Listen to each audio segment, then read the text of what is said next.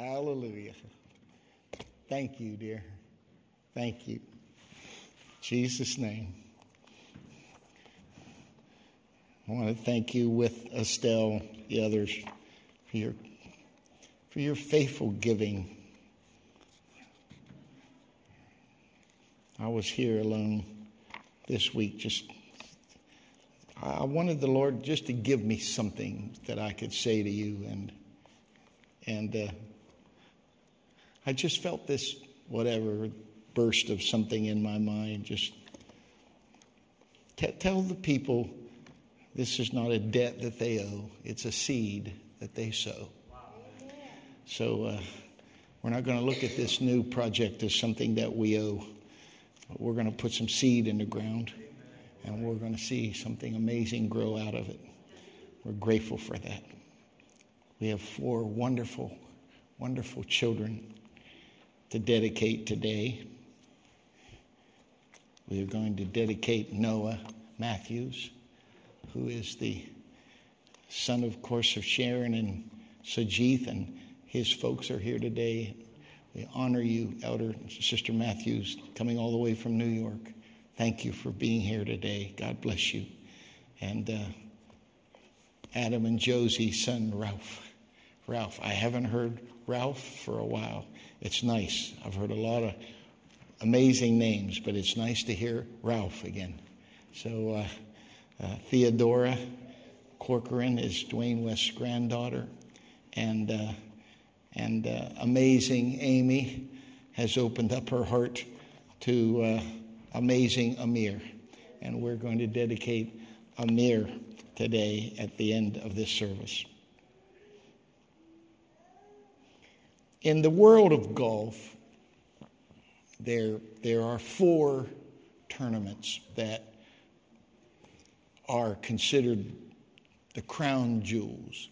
They're known as majors. The first one is usually in April. It's called the Masters. It's followed by the PGA. The one that's being played this week, today, it will end. It's called the U.S. Open. And the final one of the year is the British Open. But this week, they're playing the third of the 4 majors. The U.S. Open is being held on the oldest golf course in the United States. It's simply known as the Country Club outside of Boston in Brookline, Massachusetts. The tournament and this golf course share a wonderful distinction. This is the site of what is considered the greatest golf tournament that was ever played. It's the reason why golf was established in the United States. Golf was a British thing, but the reason it caught on in the United States, much of it is attributed to the United States Open that was played there in 1913. It revolves around a gangly 20-year-old boy by the name of Francis Ouimet. British aristocrats had come to the States to watch the tournament, and they arrogantly declared, amateurs do not win championships. Professionals win championships. But Ouimet, against all odds, won our National Open. And it wasn't just the fact that he was so young and so untried, but the reason it's considered the greatest match of all times is not just how Francis Ouimet played, but rather who he played. Francis lived in a modest clapboard house, which was right across the street and still standing today across from the 17th hole of the Country Club. He had never played tournament golf, much less even thought of winning one as prestigious as the U.S. Open. And the stuffy members of this uppity golf course informed Francis that he couldn't carry his own clubs. He had to have a caddy. And golf back then was considered a rich man's game. It was still in its infancy, and so all of the good caddies were already taken. So Francis had a good friend by the name of Eddie Lowry, who was 10 years old. And he asked Eddie if he would be his caddy. And there was the usual cast of potential suitors for the trophy, but everyone knew who was going to win the Open, a British golfer by the name of Harry Vardon. To say that Harry Vardon was an accomplished golfer was putting it mildly. There are many tournaments around the world known as Opens, but to a devout golf enthusiast, only one is known as the Open, the British Open. Until then, until this USA Open, the British Open was without peer. And Harry Vardon had not only won he hadn't won the British Open once, twice, 3, 4, 5. He had won it 6 times. That record still stands to this day. A guy by the name of Tom Watson came close several years ago. He won it 5 times, but Watson's in his late 60s now. He'll never win it again. And, of course, there's no planes back then. And the last time Harry Vardon had been in the States was in 1900. He came on a ship. He won the U.S. Open in that year. And if Harry Vardon wasn't challenge enough for Francis, he would have to contend with another British golfer by the name of Ted Ray. Ted Ray had also won the British Open, and he would win the U.S. Open the next year in 1914. And whereas Harry Vardon was well-bred and a proper English gentleman, Ted Ray was a hard-drinking, chain-smoking, hard-living man who simply said, just hit it as far as you can and as hard as you can and go try and find it. It's where golfers coined the phrase, grip it and rip it. These 3 made an unlikely trio.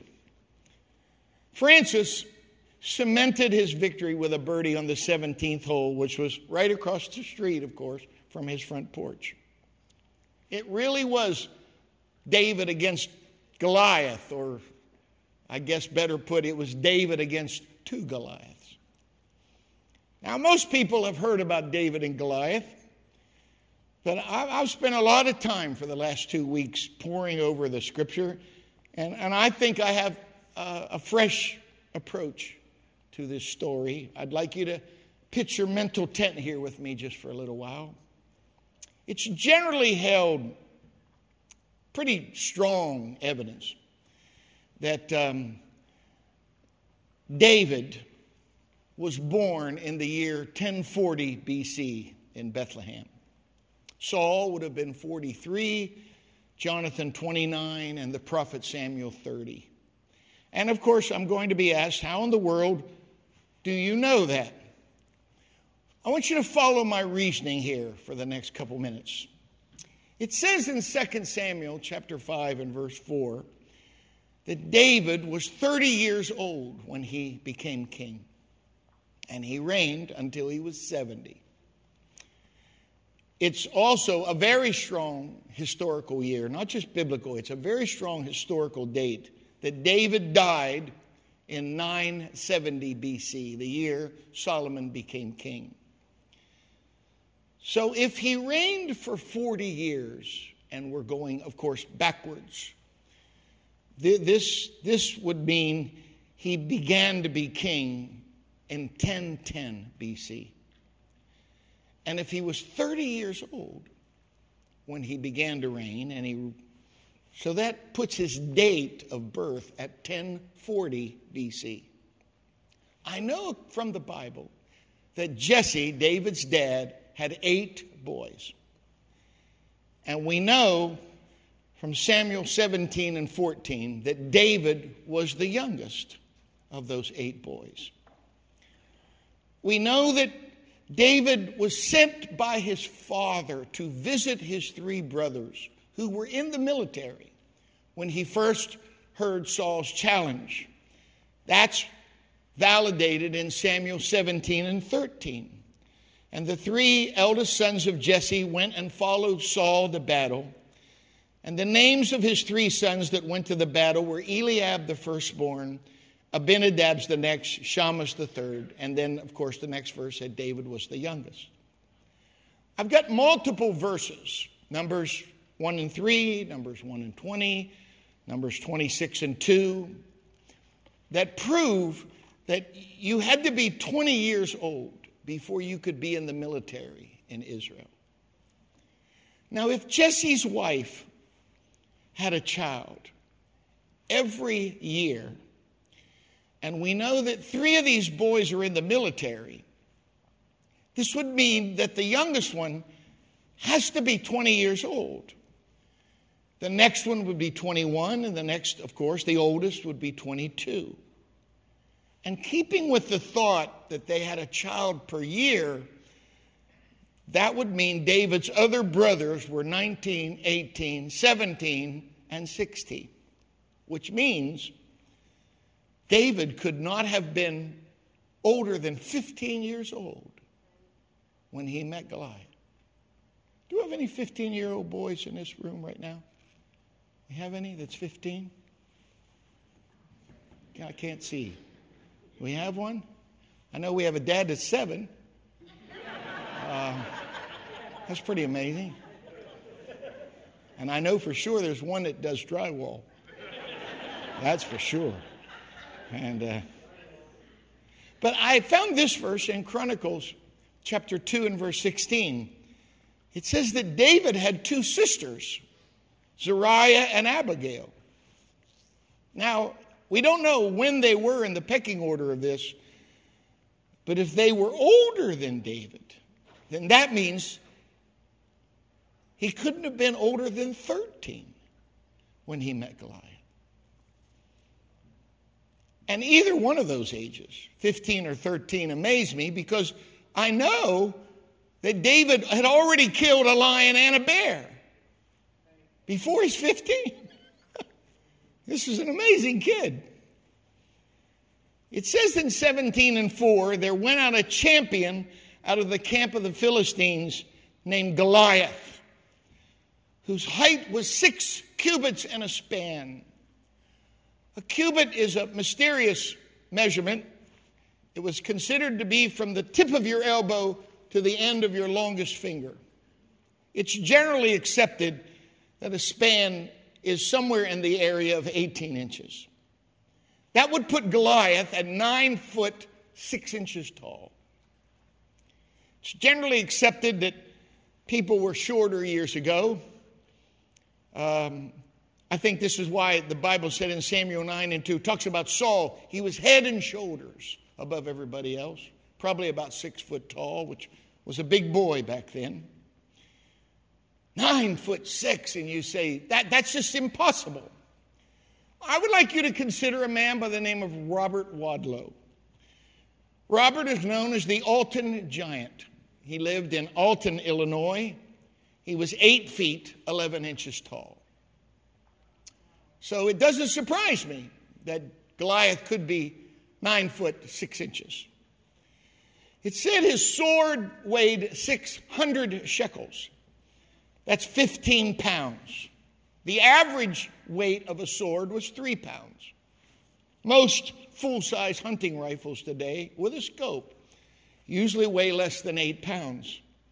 Can you imagine the strength that it would take to swing a sword like that? Not just once, but through an entire hand-to-hand conflict. Because if you get tired, you're opening yourself up. The pole that his spearhead was attached to was compared to the rod that a weaver would put in the loom. It says in 17:7 that his spear's head weighed like his sword, 600 shekels of iron, which again, just the tip of his spear weighs 15 pounds. That's 3 bags of sugar. It also says in 17:5 that he was armed with a coat of mail that was 5,000 shekels of brass. You have to realize the significance of this verse. Chain mail was not his entire armor. But it's the equivalent, I guess, today of what you would call a bulletproof vest. But whereas today's bulletproof vest weighs between 5 and 6 pounds, Goliath's chainmail weighed 125 pounds. He also had greaves of brass upon his legs. These are metal shin guards, basically, that went from your knee down to the top of your boot. So when you add it all up with his helmet of brass and his greaves of brass and the chainmail, it said he had a target, a shield of brass on his chest, on his back. He's got a 15-pound sword. He's got this spear with a 15-pound head. He's wearing over 200 pounds of body armor. In addition to a sword in one hand and a spear that looked like a long-handed shovel with a 15-pound point on it. It also says in verse 7, running before him was an armor bearer that held up a big shield in front of him. So I'm trying to picture, what in the world did David see as he was running at Goliath?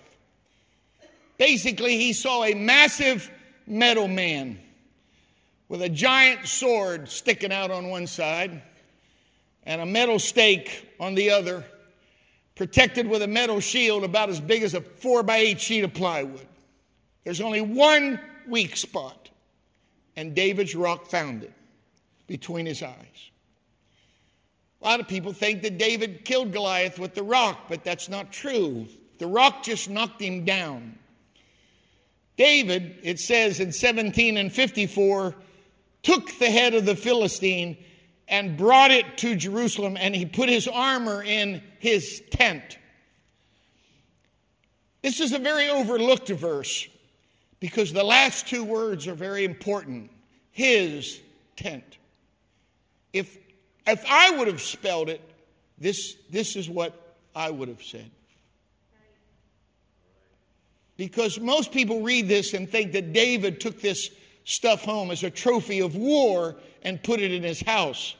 But you're missing a very important clue in many, many places. But here's one in Exodus 40 and verse 2.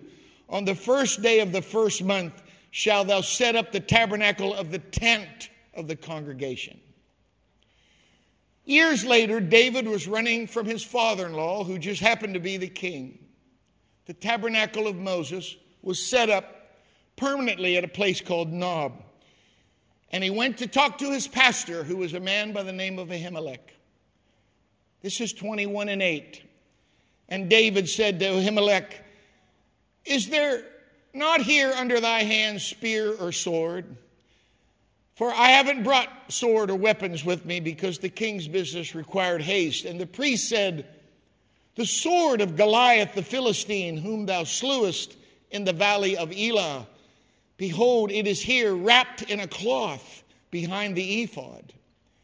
And if thou wilt take that, take it, for we don't have any other swords here. And David said, I'll take that one. There's none like it. Do you get what I'm saying here? David forgot that he had put the sword of Goliath in the tabernacle years ago. He put it in not his tent, but his tent. I'm saying this to you because on Father's Day, please remember that there are weapons that get stored in the house of God when you have a victory.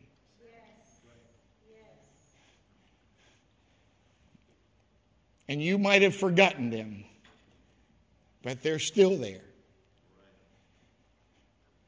Forgotten swords that you will only find if you faithfully go back to his house, his tent. It's interesting, if you study the scripture, the very next place he went, it says that David went to Achish, the king of Gath. Gath is where Goliath was from. Goliath wasn't just a Philistine. He's from Gath. You understand what we're saying? David goes back to Goliath's hometown with Goliath's sword strapped to his side.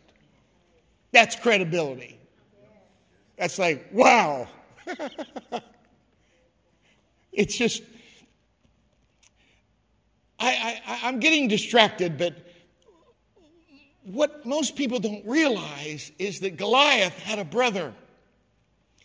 In 2 Samuel 21:19, it said, and there was again a battle in Gob with the Philistines, where Elhanan, the son of whoever that is, a Bethlehemite, slew the brother of Goliath the Gittite, the staff of whose spear was like a weaver's beam. He's also mentioned in Chronicles chapter 20. What most people don't realize is Goliath is not the only giant in the Bible. There are at least 4 others. One is named Saph. Another one is Lemai. Another one is Ishbibanob. And the 4th doesn't have a name, but he's unique because he had something that's technically is known as polydactylism. He had 6 fingers on each hand and 6 toes on each foot. One of my favorite stories is in 2 Samuel 21. Now remember, Goliath and David is 1 Samuel 17. We're in 2 Samuel 21. And just right after this, David died. So he's either close to 70 or he is 70. Moreover, the Philistines had yet war again with Israel, and David went down and his servants with him and fought against the Philistines, and David waxed faint. And Ishbibanob, which was of the sons of the giant, the weight of whose spear weighed 300 shekels of brass in weight, he, being girded with a new sword, thought to have slain David. Watch. But Abishai, the son of Zeruiah, succored him and smote the Philistine and killed him. And then the men of David swore unto him, saying, thou shalt go no more out with us to battle, that thou quench not the light of Israel. What does that mean? I told you, if you were listening to me, David not only had 7 brothers, but he had 2 sisters. And the name of those sisters were Abigail and Zeruiah. And this guy, Abishai, that's David's sister's boy. It's his nephew. And so here comes this giant out. David's 70 years old. I could take him. And all of a sudden his nephew said, no. You can't do this. If you die, the light goes out. And here's this giant that wants to take vengeance on the guy that killed his dad. And what happens? Nephew kills him. Ladies and gentlemen, there were no giant killers in the lineage of Saul. But David produced at least 4. My subject today is entitled, What Kind Do You Want? What kind do you want? Because today in the world of sports, a young man is being celebrated who took down 2 giants in the name of golf. But we're here on Father's Day to honor the men who have taken down giants in the name of God. Hallelujah. For years, I based my ministry on 2 verses in Isaiah. I am God and there is none else. I am God and there is none like unto me, declaring the end from the beginning and from ancient times the things that are not yet done. If you want to understand the end, you have to be a student of the beginning. And when I go back to that beginning chapter in the Bible, I found this phrase. In 5 verses, it's mentioned 15 times. It goes like this: the fruit tree yielding fruit after his kind. The waters bring forth abundantly after their kind. Every winged fowl after his kind. Let the earth bring forth a living creature after his kind.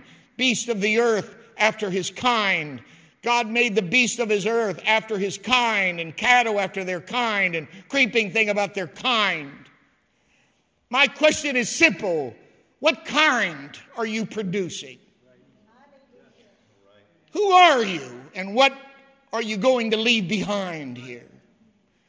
I did a lot of work for a lot of years in Australia. In Australia, they have a saying, when it's all said and done, all you've got is your story. Make sure you live a good one. Make sure that when you're dead and gone, you've got something amazing to tell. In the first service today, Joseph Floria's daddy was here, Vasily. I went to greet him. I could tell he was heavy, but I didn't know why. And I said, Vasily, what are you doing here? I thought you were going to retire and move away. And he just stunned, looked at me and said, you don't know, do you? And I said, no. He said, I retired a year ago, Pastor Hoffman. I had property in Tennessee in the Smoky Mountains. I built what my wife called her dream home. He said, we were 1 week away from moving into it. My wife got sick on Friday. She was dead by Tuesday. And he said, now it's just an old empty box, and I hate to go back. So I'm here with my kids. But I tell you what, I always wanted her to do it. And of course, I've waited too long. But Vasily's wife had an amazing testimony where she confronted a guy named Ceausescu, who was a despot years ago. And she literally wanted to bring her family to America. And she laid on the road in front of Ceausescu, who I think it's Romania. And she laid in front of his limousine, and they didn't want to run her over. And finally, when they brought her up, he said, "Let her talk to me." And she went back and knocked on the door, and he said, "What are you doing?" And she put these papers through his window and said, "I want you to sign this." And he said, "What is that?" He said, "That is to release me and my family to go to America, because we want to go to America and serve the Lord with freedom. And I can't do it unless somebody gives me the permission, and there's nobody higher than you." And to the amazement of everybody, Ceausescu signed her papers. And that's why Joseph Floria's family ended up here. That's a great story. She's dead and gone, but I'm telling her story today. It's just, what's going to be your legacy? What kind do you want to follow you? Are they going to weak and bend with every wind of doctrine? Or are they going to be strong, and are they going to be able to stand? Because, ladies and gentlemen, I don't know if you know it, but this culture is out of its mind. I saw a guy with a t-shirt yesterday. He said, "I know who God is." He said, "I own a gun and know how to use it. And I also know which bathroom to go into." This is nuts what's going on right now. Our children are being exposed to absolute lunacy. They're going to have strong daddies and godly mothers. I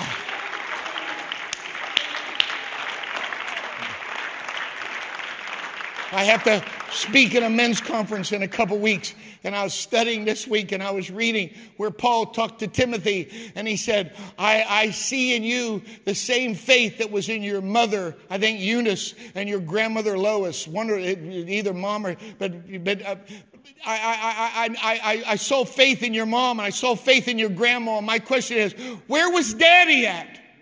Where was Grandpa at?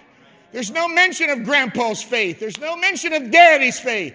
I'm not minimizing moms. Thank God we got them. But for goodness sakes, America's weak because America has weak churches.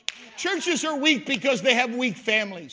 Families are weak because they have non-existent or quiet dads. If we can fix the dad problem, we can fix the family, we can fix the church. We might even be able to fix this other thing called the United States of America. We've got to have godly fathers. Come on, Dad. What kind are you producing? Are you going to be Saul and have nothing? Or are you going to be a David? And after you're gone, that's a giant killer. I think that's a blessing. I think that's a blessing. I think that's a Sexton. I think that's a Little. I think that's a Parson. I think that's a Pacheco. Why?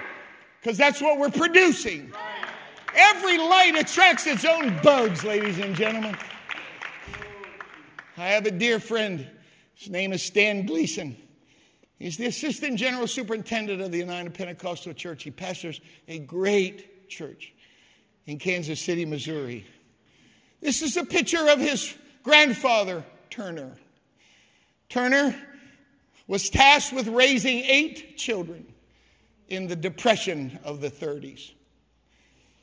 In the year of 1930, stock market fell in 1929. America was decimated.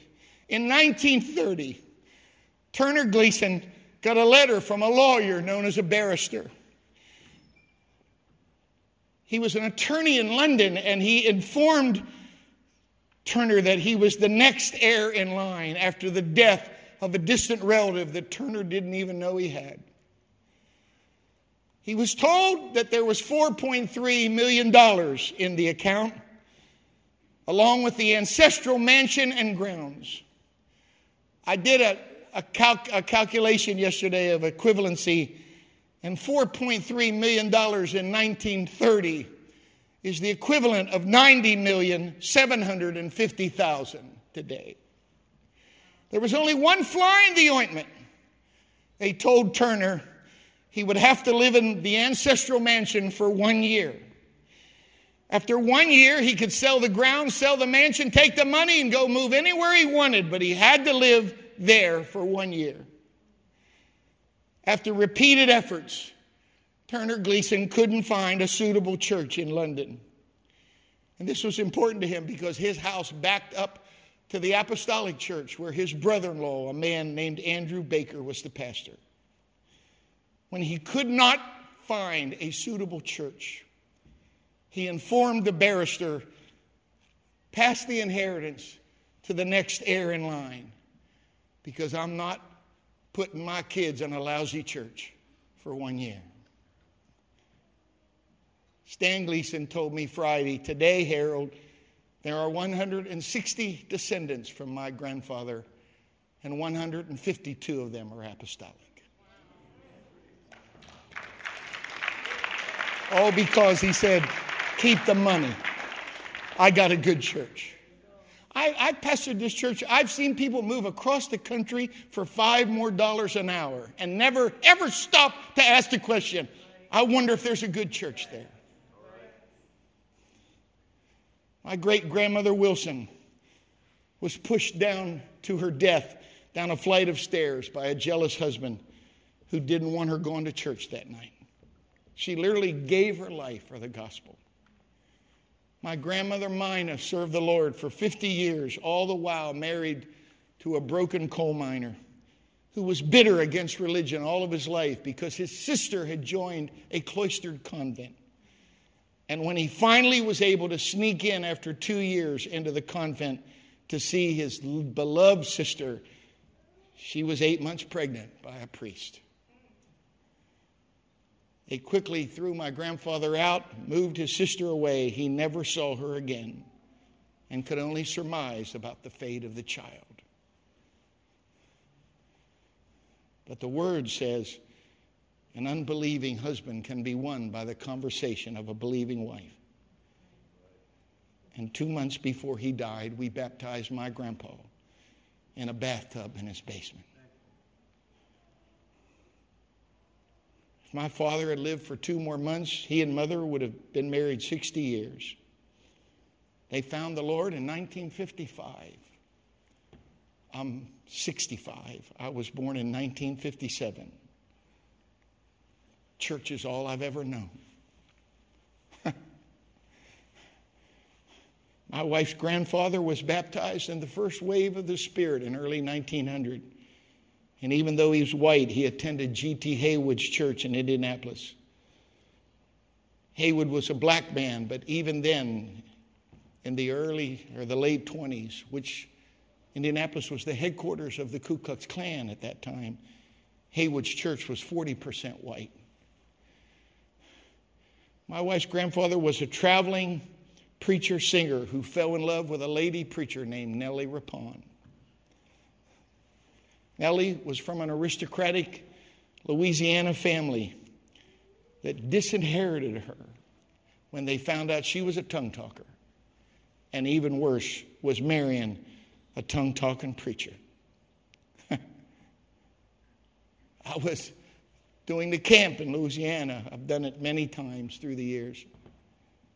Brother Tenney, who just passed away, he said, I know your wife's grandfather's family, Harold, and I can take you to their ancestral home, and they're still a well-to-do family.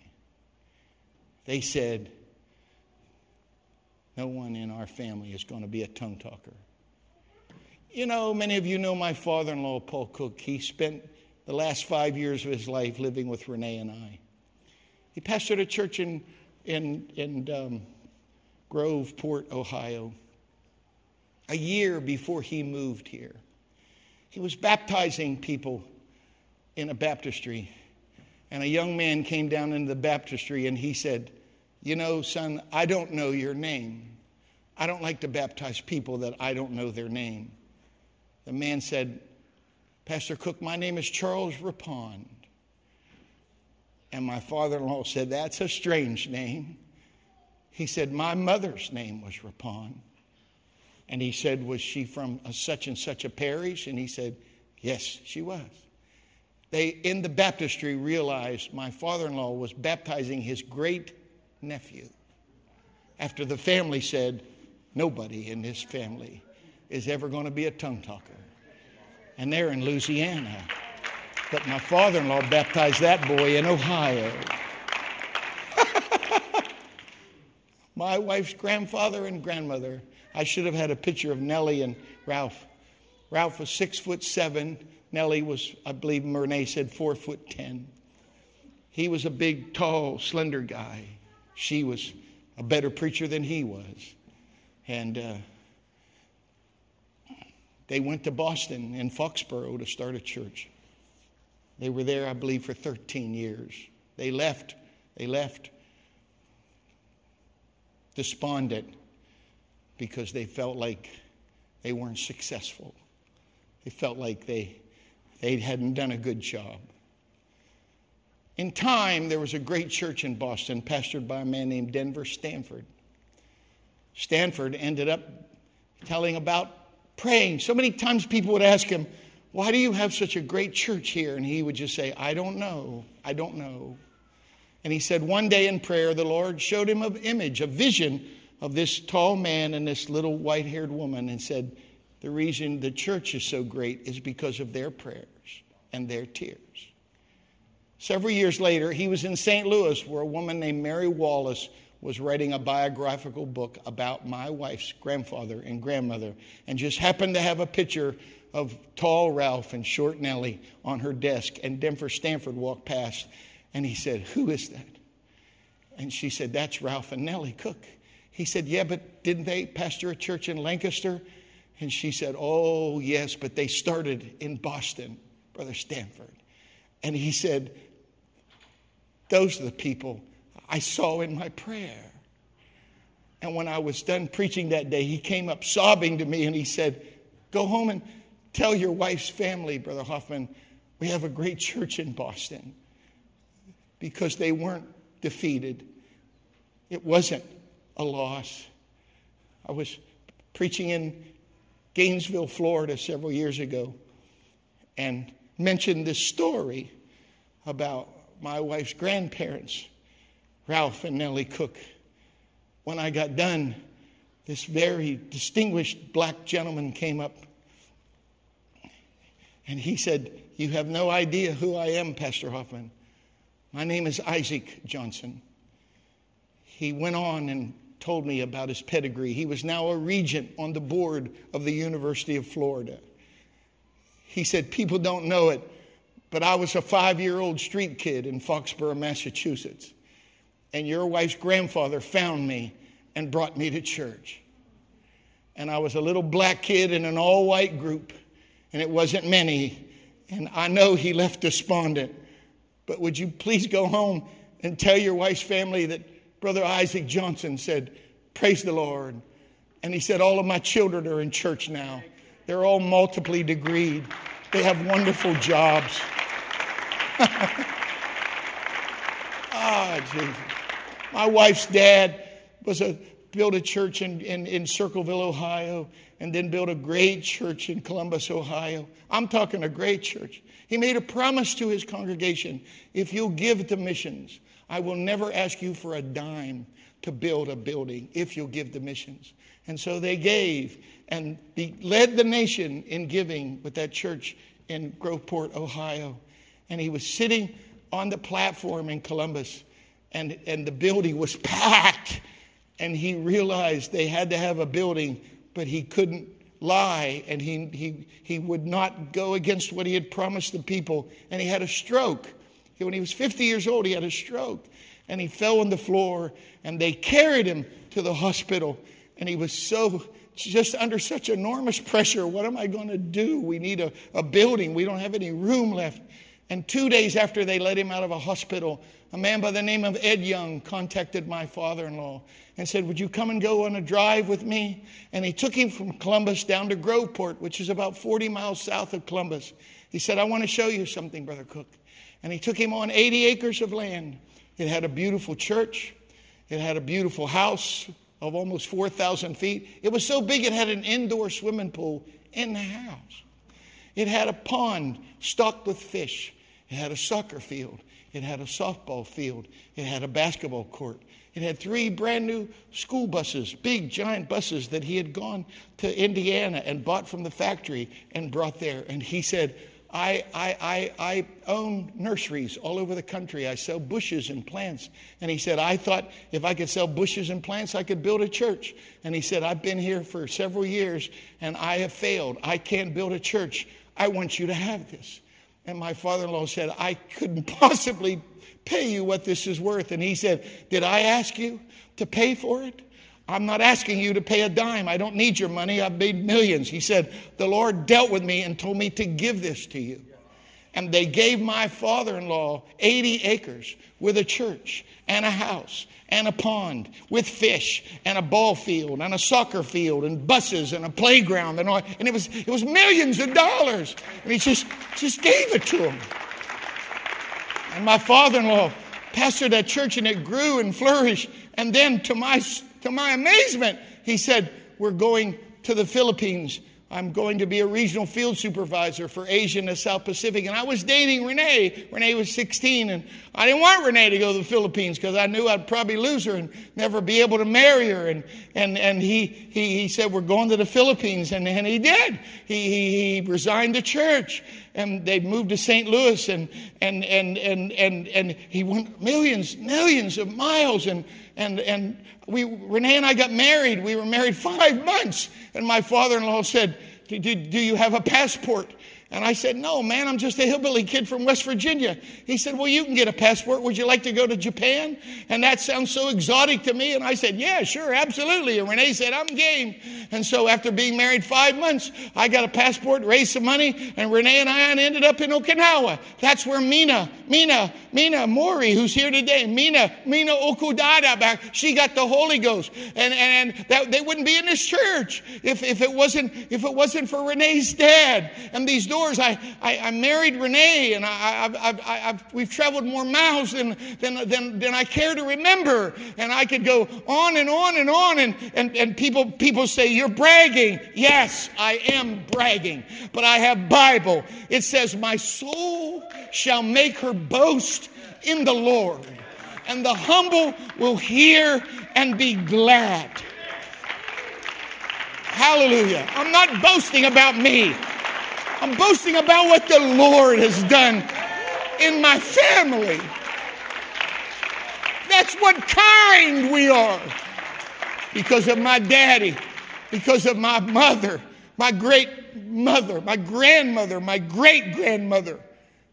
Watching right now, my wife, my mom had brothers, but one of them was called June, and they all said that was Junior, but her brother literally was William Brian Osmond III, and they had 10 amazing kids, and one of them, whose name is Ron, is listening to me right now in Carolina, and he's generously supported our campaign to build this thing. One of his sons is active in the ministry. My mother's friend was here all week long. Doris, Renee's at the airport now, taking her home. Her husband, my dad was horribly burned, and he wouldn't go to the doctor. And my neighbor Doris Fox and her husband Rich came to visit my dad in this little house that we lived in. Well, they just happened to come at the same time the pastor and his wife came to pray for my daddy, because that's what we did back then. When you got sick, you called for an elder of the church. That's just how we lived. And Rich Fox got stuck in that corner of that tiny bedroom while all of the rest of them went into intercessory prayer to pray for my daddy. And my daddy never went to the doctor, but God healed him of third-degree burns on his legs. And that's how Rich Fox got the Holy Ghost. And her son, Rick, and daughter and his wife Sandy, they have a boy named Jared. He's married. They're all in the great church in Raleigh, North Carolina. She's got a daughter and husband that are part of a church, launching a new church in Dallas, Texas right now. It's just, that's all I've ever known. Don't you understand it? It's like gold, you know. When gold is in a mountain, it's a vein. It's not a straight shot. It goes like that. And that's the way you build a church. You reach this one and they lead you to this one. And that one leads you to this one. And all of a sudden, that one's got an uncle over here, or an aunt, or a nephew, or a cousin. And that's how you build a church. My challenge to you is, what kind are you? What are you going to produce? What's coming after you? Come on, I'm not here to talk about Francis we met in a golf game. I'm talking about giant killers here today.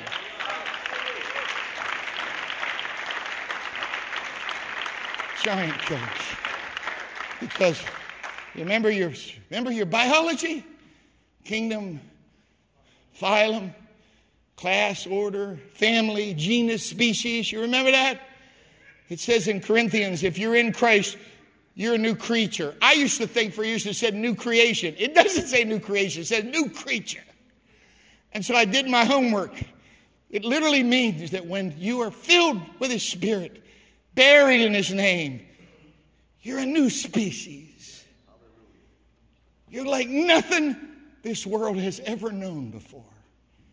You're exactly what the Bible said you are. Brand new. Brand new. In the middle of the Bible, one of the most despondent books in the Bible is the book of Lamentations. The weeping of a guy by the name of Jeremiah. And boy, it's a very, very depressing book. Because his heart is broken. His people, they're all just heathens. And right in the middle of that book is this verse that says, but His mercies are new every day. Great is thy faithfulness. I kept wondering, how in the world could I explain that to you as a church? How could I somehow get you to wrap, because that word new literally means brand new. In other words, you and I have access to a specific kind of mercy today that didn't exist yesterday and will expire at midnight tonight. We serve a God of such variety that He literally has the ability to expose you and I to a brand new form of mercy every day. I was driving in my truck wondering, how could I explain that to you? And then on a fluke, I just looked up and looked at the clouds and I realized, that's it. I have never ever seen the very same cloud formation 2 days in a row. Every time you look at the heavens, it's different than it ever was before. And this magnificent God that we serve not only can put a brand new set of clouds over your head every day, He can put a brand new set of mercies in your life every day. Every day. I know you've heard this, but I'm going to tell it to you again. It goes fast. It goes fast. So I'd like you to bring me Noah, Sajith, and Sharon. You come with your mom and dad. Adam and Josie, you get Ralph. Dwayne, get Theodore, and get Angie. Amy, you get Amir. Why don't you come up here in front of me? Bring these. That's Amazing Amir, in case you didn't know.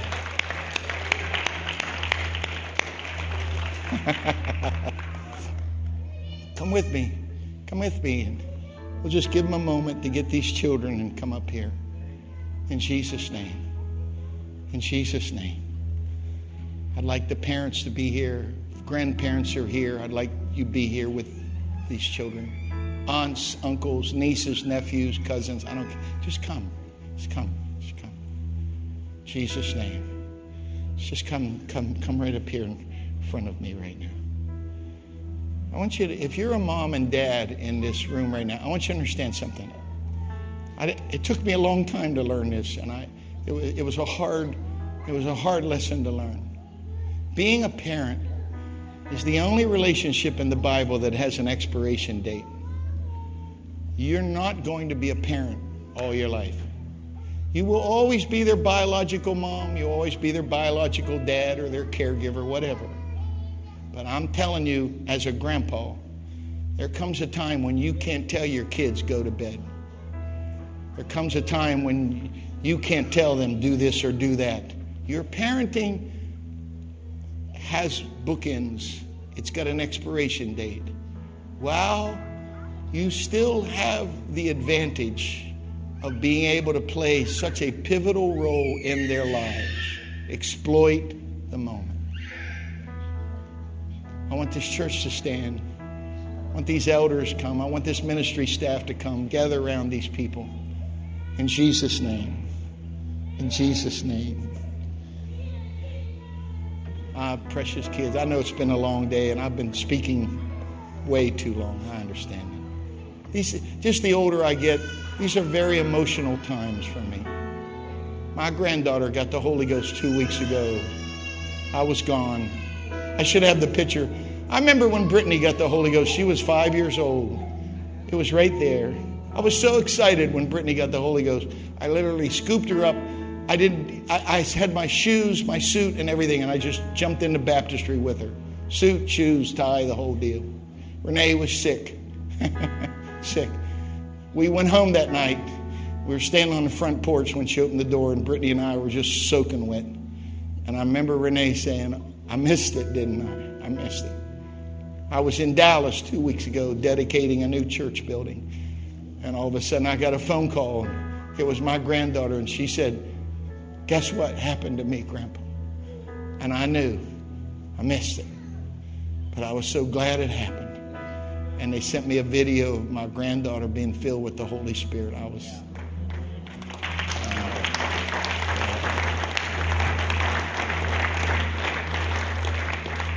Man, I'd like you to put your hands on these moms and dads right now.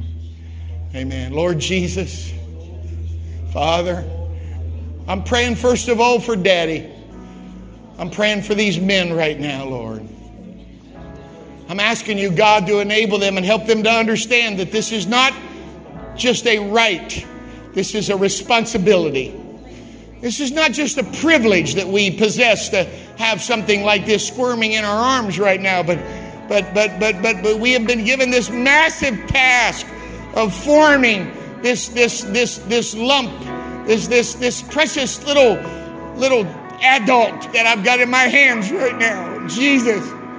These dads, they've got to be the priest of their home. They've got to protect that house. You said if we bring an abomination in the house, whole house becomes an abomination. So dad's got to make sure wrong stuff doesn't enter in that house. I'm asking you, Lord, to enable these dads to have the courage to be able to make tough choices and say, we're not doing that in this house. We're not talking like that. We're not acting that way. We're not watching that in this house. We're not reading that. We're not looking at that in this house. I'm asking you, God, for these moms.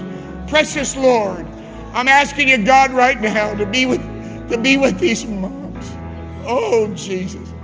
For this amazing love and this bond that exists between these moms and these kids. I'm asking you, Lord, you called the church the mother And we ought to know what it is to nourish, and we want to know what it is to be able to protect and care for. I'm praying for this church family, Lord. We as a church dedicate ourselves to you for these children right now. We make a covenant with you right now, Lord. We're not going to be divided. We're not going to be ugly. We're going to be givers and forgivers. I want these children to be raised in a church where they see people healed. I want these children to see people regularly baptized in your name, filled with your Spirit. I want this to be a place where they see children dedicated and marriages performed and elders buried from the womb to the tomb. I'm asking you, God, that would be a full-service church. I'm asking you right now, Lord, that this church make a commitment. We're going to be a revival church. We're not going to be a dead church. We're not just going to be a word church. We're going to be a glorious church. And we're going to have a manifestation of your presence in this house. Because I want these kids to be raised in a powerful church. And I make a commitment to you, Lord, as pastor. I don't ever want these kids to have to grow up and say, whatever happened to Pastor Hoffman? Whatever happened to Ashley's daddy? Why doesn't Brother and Sister Hoffman live together anymore? I prayed this prayer for years and I have not changed my tune, Lord. You take me. You take me. If you see me going to bring shame on the work, if you see me living in such a way that I create questions in their spirit, oh God, let this trumpet always give a certain sound. Let this trumpet give a very, very clear message, Lord. And in the words of my beloved sister, I want my capacity to get bigger. I want to lengthen my cords. I want to strengthen my stakes. I thank you, God, for 5 fingers on every hand. I thank you for 5 toes on each foot. And in a world that talks about unwanted pregnancies, I realize there are thousands and thousands and thousands of couples that would love to have children but don't and can't. There's no such thing as an unwanted baby. Amen. They're just people that considered a nuisance and a bother, but not in this house.